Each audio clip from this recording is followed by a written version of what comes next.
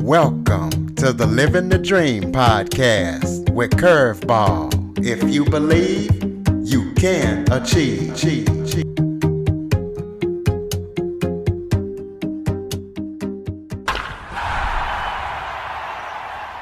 Welcome to the Living the Dream with Curveball podcast, a show where I interview guests that teach, motivate, and inspire.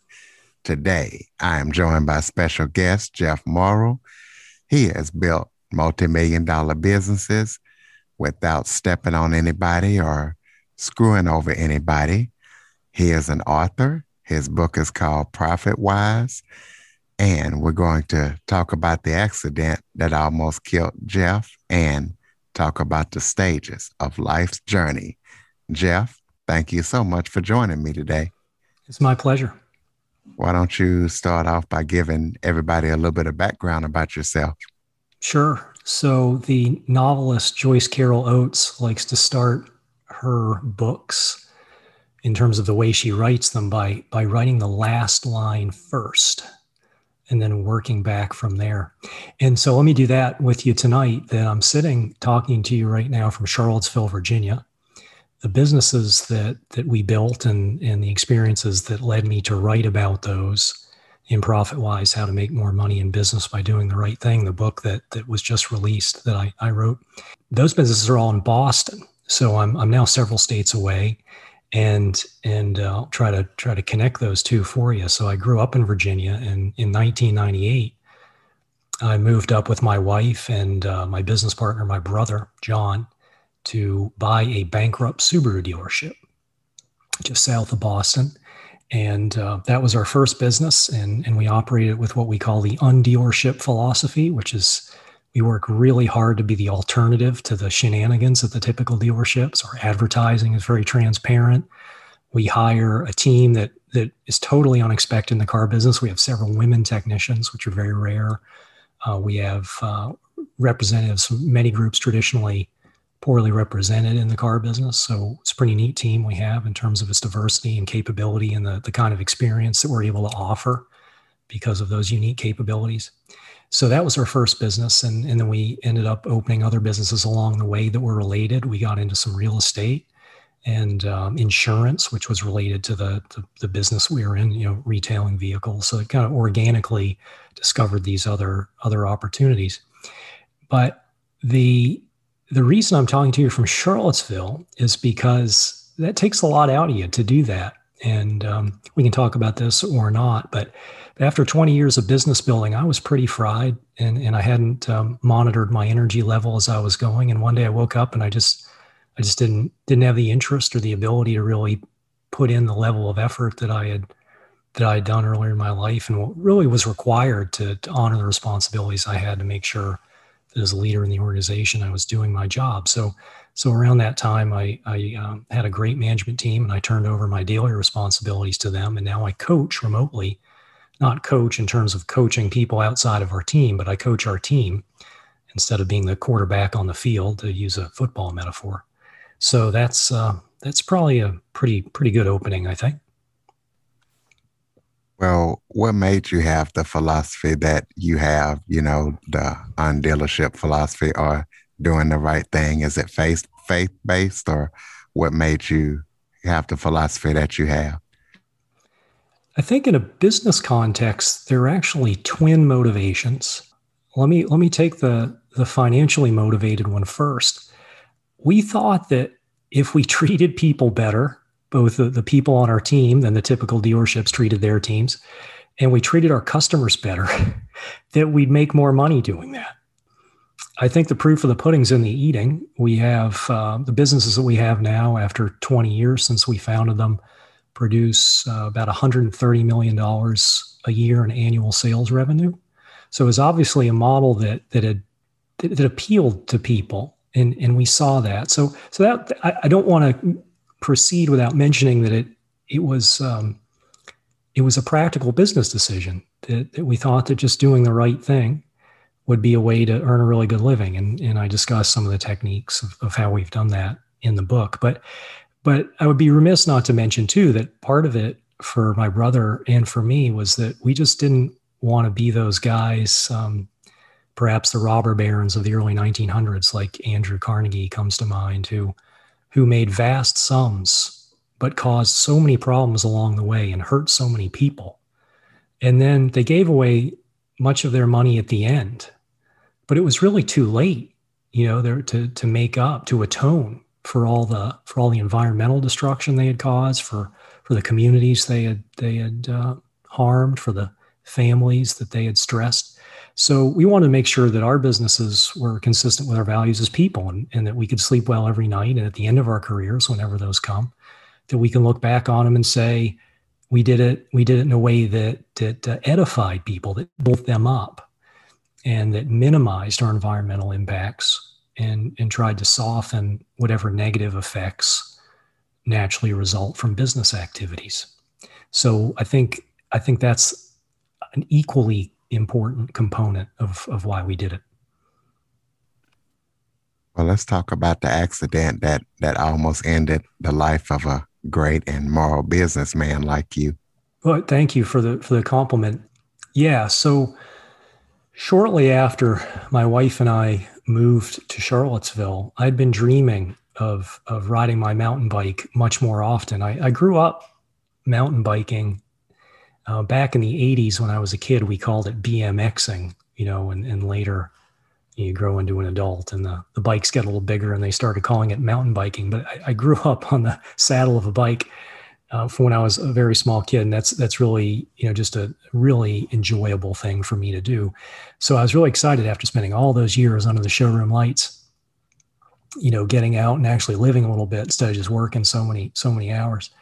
And I found myself alone on a very remote trail one day. And looking back on it, probably wasn't a good idea to be out there by myself in the icy conditions that were there. But anyway, I broke my femur very badly. And it's incredible how one moment you can be going along thinking about what am I going to be doing this weekend and making plans for the future. And then literally in a matter of moments, your whole life can change. It's the famous New York minute, which lasts only a few seconds. And I found myself on the ground with my right leg orthopedically separated from my body. It was still attached, but not by bone. It was just muscle and skin that was holding it on. And of course, I was bleeding very badly internally. So I wasn't going to last very long out there by myself. And by a miracle, my phone was not damaged in the crash, and there was actually reception, which is not often the case in these rural parts of the county where I live. And anyway, the dispatcher was able to get an ambulance to me eventually.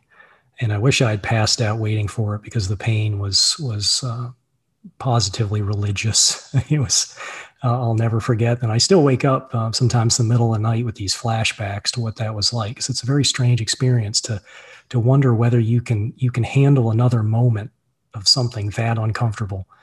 And the answer is you can, because you have no other choice. It's just what you got. But anyway, the experience, the reason I talk about it is not to gross anybody out, but rather to set up the reason why I wrote the book.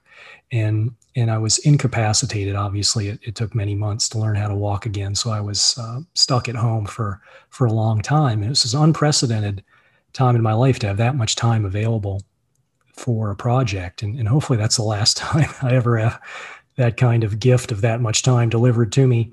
But in any case, I wanted to use that time in a way to return the favor of all the people who'd invested in me.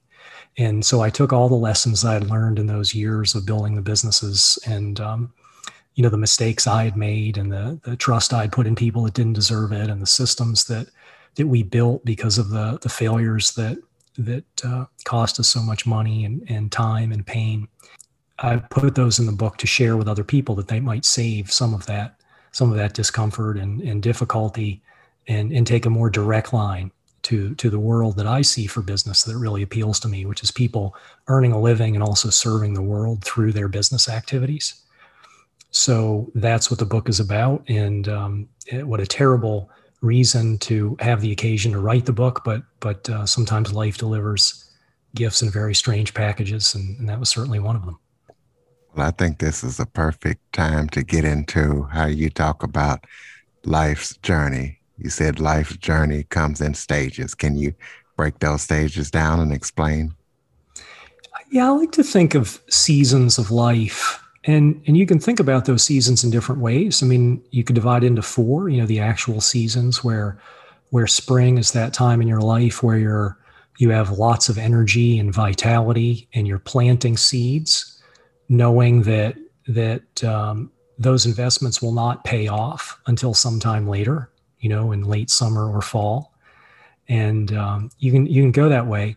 I like that model. The one I discuss in the book, which I'd like to share with you today, is thinking about my life. I divide it so far, at least, into three phases. And the first one, professionally anyway, was what I call the growing years, which was right after I graduated from college. And I ended up in a car dealership accidentally, really. It was a gentleman that I'd worked for in college, or I volunteered. He was a politician who happened to own a car dealership.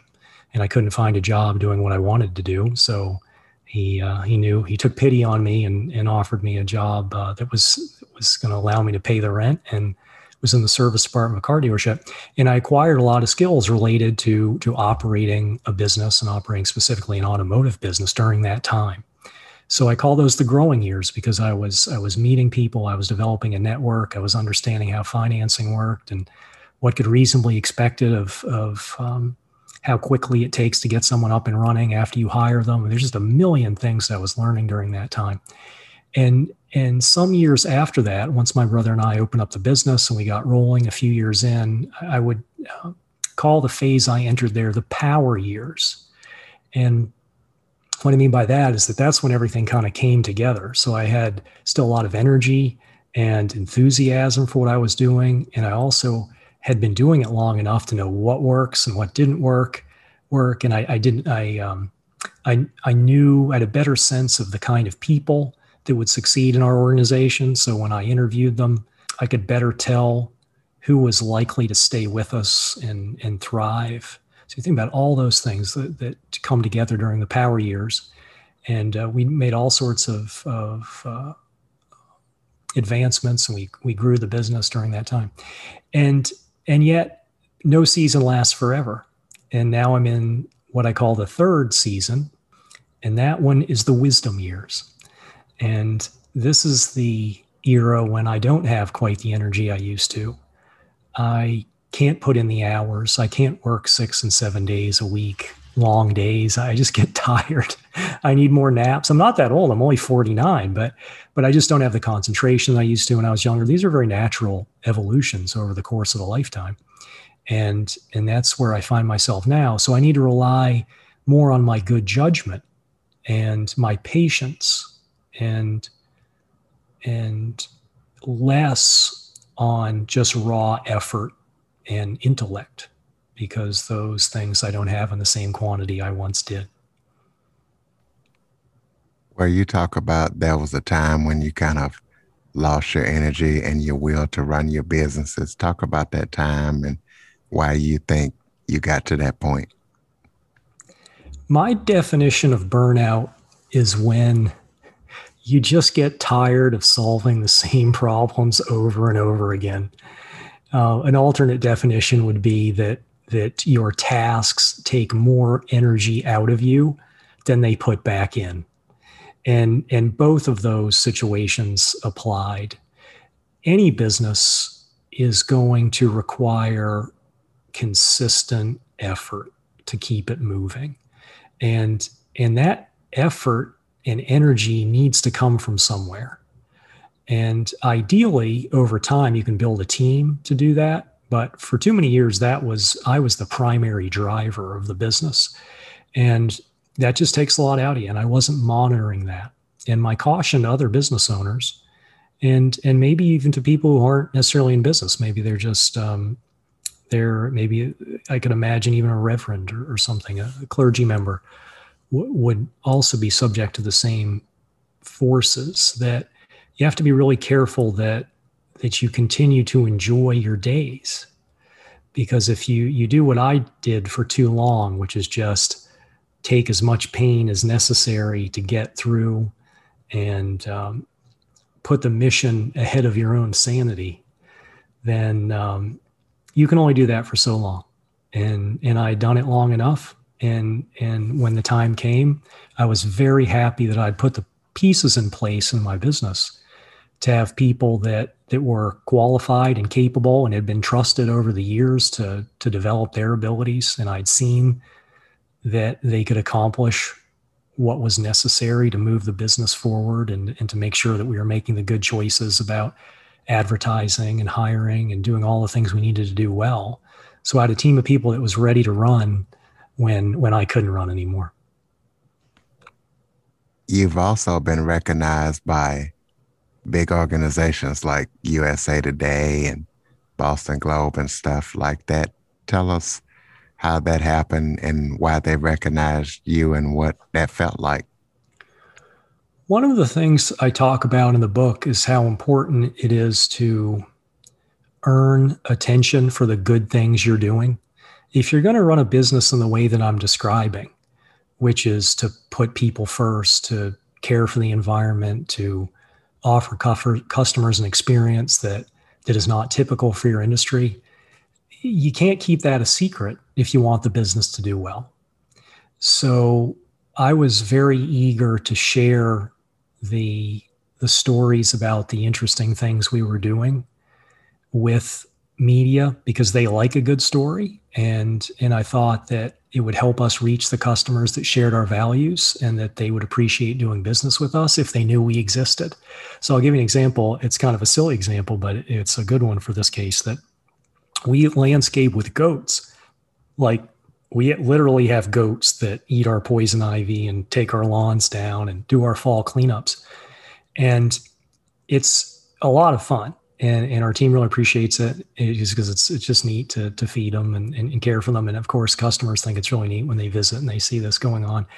And I shared that just with a typical media release with lots of media outlets, like I do whenever we do something I think is really neat. And that was a story that got picked up, nationwide, just because it was so unusual to have a car dealership landscaping with goats.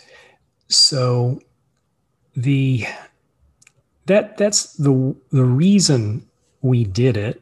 But I'll tell you that the personal experience of seeing those things, it is very flattering when I was younger, to see my name in print. And maybe I had the insecurities of a young person who hadn't quite found himself and put all the pieces together of his own personality. But as time has gone on, when we have those opportunities now to be showcased in a media spotlight, I always direct the attention as much as I can to the team, because they're the people that are actually doing the work. They're the people who are they're responsible for the really neat experience that we offer now. And I want to make sure they get the credit and that same excitement that I enjoyed many years ago of just having some attention for doing something well. Besides your new book that was recently released, what other upcoming projects are you working on? Well, I'll tell you, pursuant to the comments I made earlier about wanting to downshift a little bit in terms of the number of things I've taken on, I'm very much focusing on the book. And I don't know, there was a time in my life I was always planning a year, 3, 5, 10 ahead. I was the man with the plan, and that's fine. It served me very well, but I don't know if I want to live my whole life like that. So I'm entirely immersed in talking about the book and sharing the ideas with people who are interested in learning about them, and particularly people who have an interest in figuring out how they can apply them inside the institutions where they work or the businesses they own. Throw out your contact information for people who want to connect with you. I know we can go to jeffmorrill.com, but give out your social media handles. I focus on the website, and that's and I love to hear from readers and podcast listeners, for anybody that's interested in having a conversation about the themes in the book or any of the things we've discussed. My last name is spelled Morrill, jeffmorrill.com. And if anybody's interested in the unusual retail automotive model that we created, probably the best place to learn about that is at planetsubaru.com. Right, jeffmorrill.com, planetsubaru.com. Do you have any final thoughts before we close it out? Yes, just one. It's a request of your listeners that I really believe that institutions should have love in their model. And what I mean by that is that I think businesses and churches and schools and all the other organizations that we have in life should be there to build people up and should protect the people and the world in need of protection. And depending on the circumstance we find ourselves in, that can get expressed very differently. And for instance, in our case, because we hire a lot of people, we have over 100 people on our team, we have a unique opportunity to bring people into a business environment that traditionally have been excluded. So that's one of the ways we do it.